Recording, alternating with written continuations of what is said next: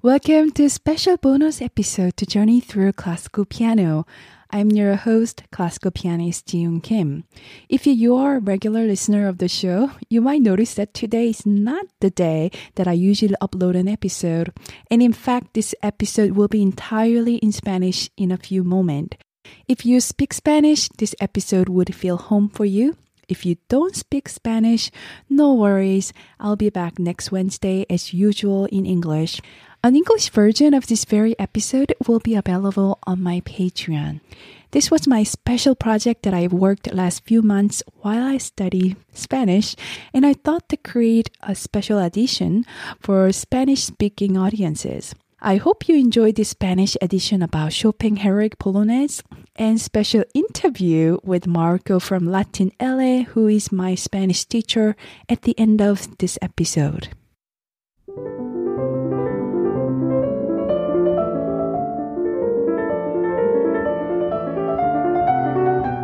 Bienvenidos a todos. Este es un episodio especial de Journey Through Classical Piano. Soy la presentadora y pianista clásica Ji-Yoon Kim. Este programa es para todos quienes les gusta la música clásica o quizás no todavía. En definitiva, es para todos, sean amantes o no de la música clásica. En mi programa analizo una obra de música clásica en profundidad en cada episodio. Creo que la música clásica es para todos. Vamos a escucharla juntos. Probablemente ustedes se preguntan, ¿por qué este episodio está en español? Bueno, es una lengua que me gusta y pienso algún día dar un concierto en un teatro de Latinoamérica. Debido al coronavirus, decidí aprovechar el tiempo y mejorar mi español. Agradezco a mi profesor Marco Fierro de Latin L por las lecciones y enseñarme con mucha paciencia. Ha sido una experiencia novedosa, gracias a la tecnología, porque puedo estudiar a distancia a más de 8,000 kilómetros de distancia. Antes de comenzar, si te gusta mi podcast y quieres apoyarme, te invito a suscribirte y también visitar mi página de Patreon para hacer una donación para este proyecto artístico. En este episodio voy a hablar de la polonesa heroica de Chopin. La música de Chopin es muy universal que atrae a los oyentes inmediatamente, incluso si no has escuchado de él. Chopin fue un compositor y virtuoso pianista polaco. Él fue considerado uno de los más importantes de la historia, especialmente del desarrollo del piano. Se le conoce como el poeta del piano. Como soy pianista, la música de Chopin es algo que siempre estará en mi vida. Chopin nació en Polonia, pero pasó la mayor parte de su vida en París. Su estilo causó una gran impresión en la sociedad rica y otros músicos con su estilo único en la música. Aunque Chopin vivía en París por largo tiempo, él no se consideraba parisino. Él siempre echaba de menos a su país natal y pasaba su tiempo con polacos en París. Todas las composiciones de Chopin tienen una gran añoranza de su país natal, especialmente con sus composiciones de mazurka y polonesa. Yo soy de Corea del Sur, pero vivo en Estados Unidos ahora. Cada año visito a mi familia en Corea para comer comida de Corea y disfrutar la cultura de mi país natal. No puedo imaginar que no podría visitar Corea en mi vida nunca más. Crearía un gran agujero en mi corazón que no puede ser reemplazado. Por eso puedo entender cómo Chopin se sentía. La obra de hoy es la polonesa Opus 53, conocida como polonesa heroica. Chopin compuso la obra en 1842 para piano, solo a la edad de 32, 7 años antes de su muerte. La palabra polonesa significa polaco. Esta obra maestra es una de las composiciones más conocidas de Chopin y una de las obras favoritas para piano. Es una pieza muy exigente que requiere una gran habilidad. Especialmente hay una parte en la que tengo que usar la mano izquierda en octava en sucesión. Es muy difícil tocar perfectamente sin errores y no lastimarse. Muchos estudiantes míos, especialmente niños, quieren tocar esa pieza para alardear, pero siempre les recomiendo esperar un poco más hasta que sus manos y la técnica se desarrollen más. La polonesa generalmente es una forma musical consistente en un movimiento de marcha moderada y ritmo ternario, con característica rítmica de Polonia. Comienza con un golpe fuerte y en el último golpe se cierra como esto. Pam, para pam, pam, pararararam.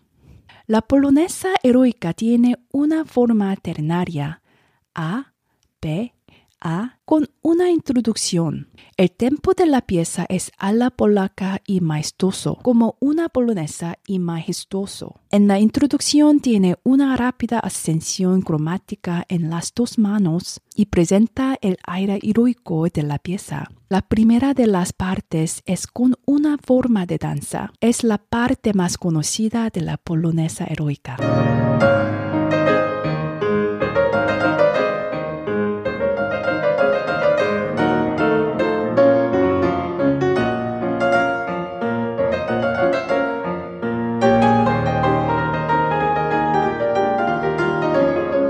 Hay una parte que la mano izquierda se mueve en octava fortes.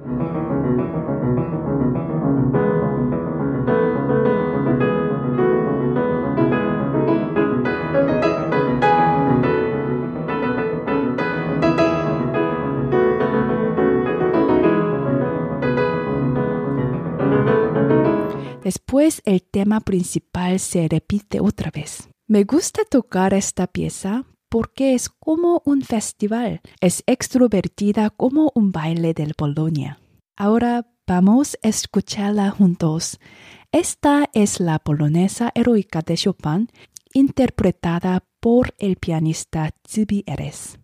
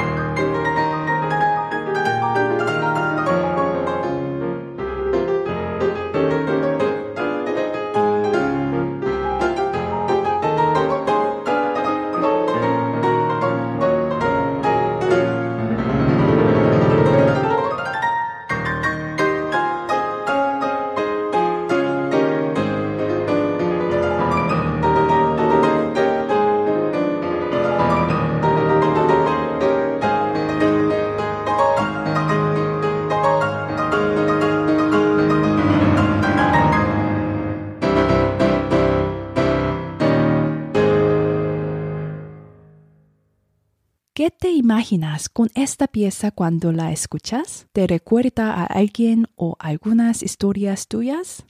Compártelo conmigo.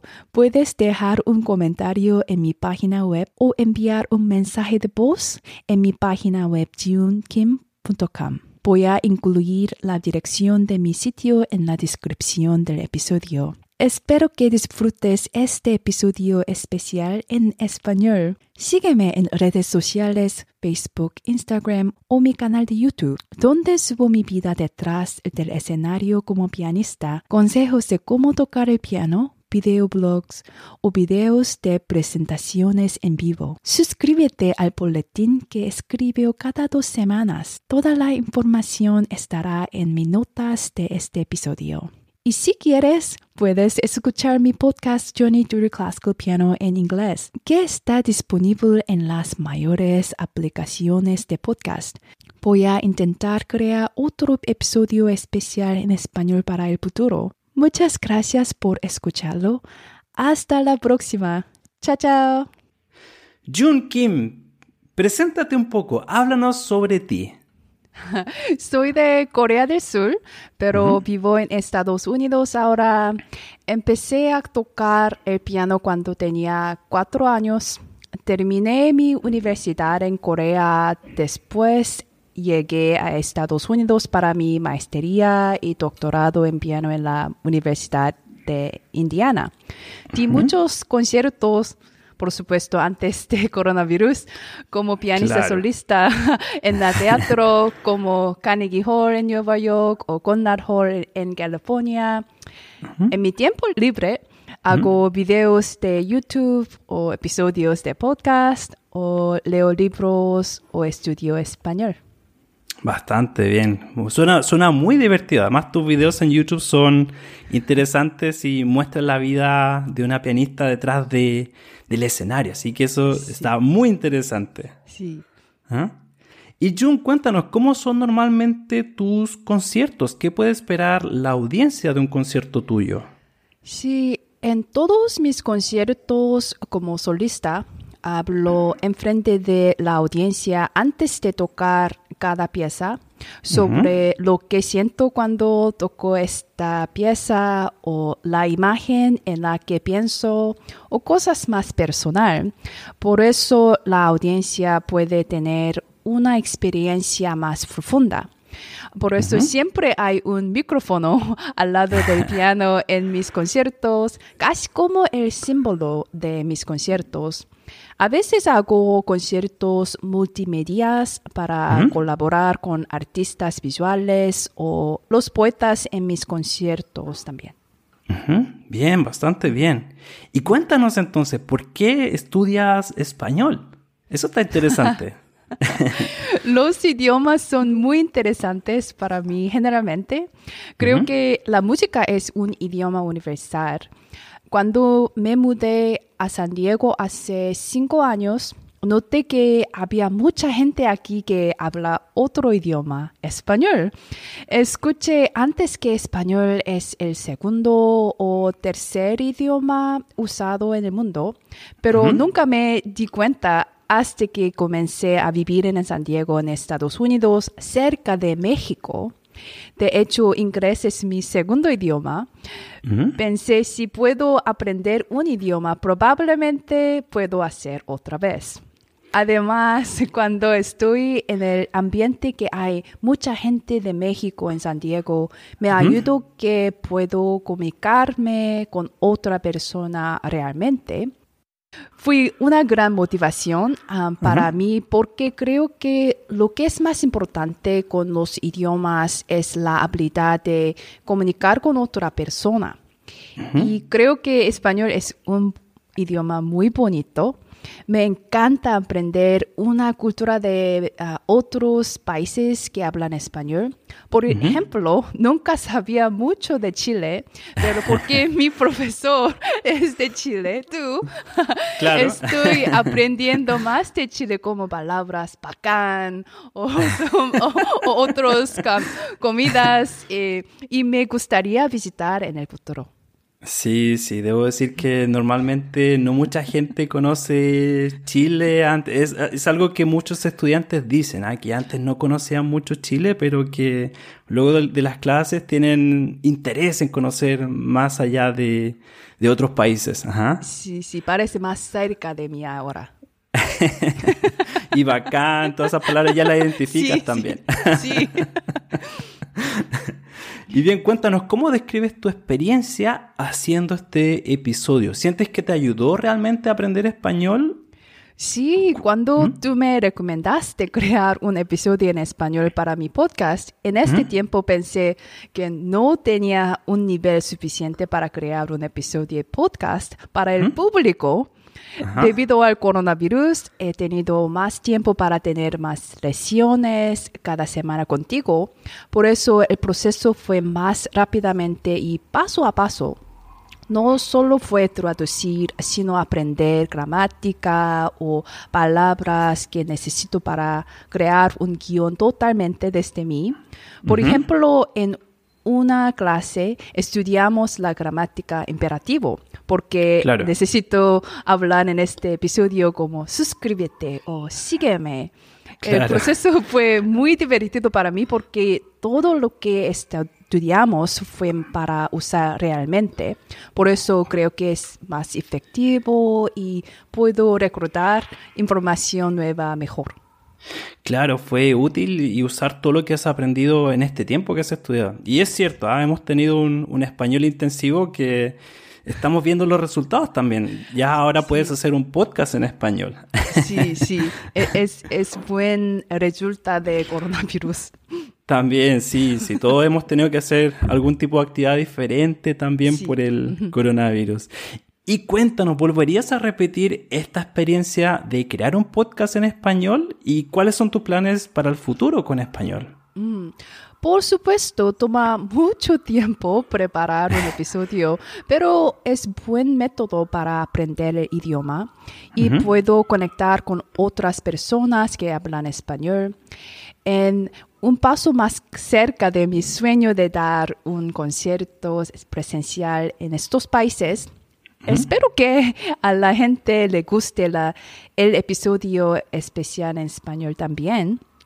Espero Cuando- que sí. Sí, Sí. Está muy interesante, además. Está muy interesante, sí, sí. Sí, cuando empecé mi estudio de español pensé, estará muy maravilloso si puedo dar un concierto de piano clásico en español en los países que hablan español como México, Colombia, España o Chile. Claro. Espero que sí en el futuro.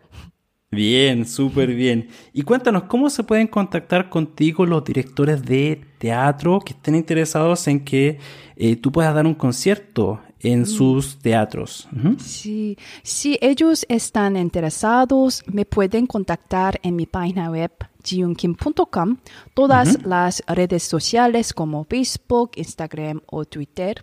O si conoces un director de teatro, le puedes dar mis datos de contacto. Espero verte en mi concierto en el futuro en tu país. Súper bien. De todas formas, si alguien está interesado, también me puede contactar a mí y yo le doy los datos de contacto de Jun Kim para que ahí puedan comunicarse y acordar una fecha para un próximo evento en el futuro, luego de Sí. coronavirus. Ujú. Sí, espero que sí.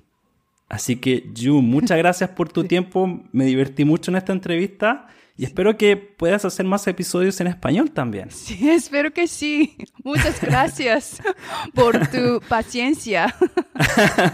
No, no te preocupes, has avanzado mucho y estoy muy orgulloso de ti también y de tu progreso. Gracias. Nos vemos, chao, chao. Chao, chao.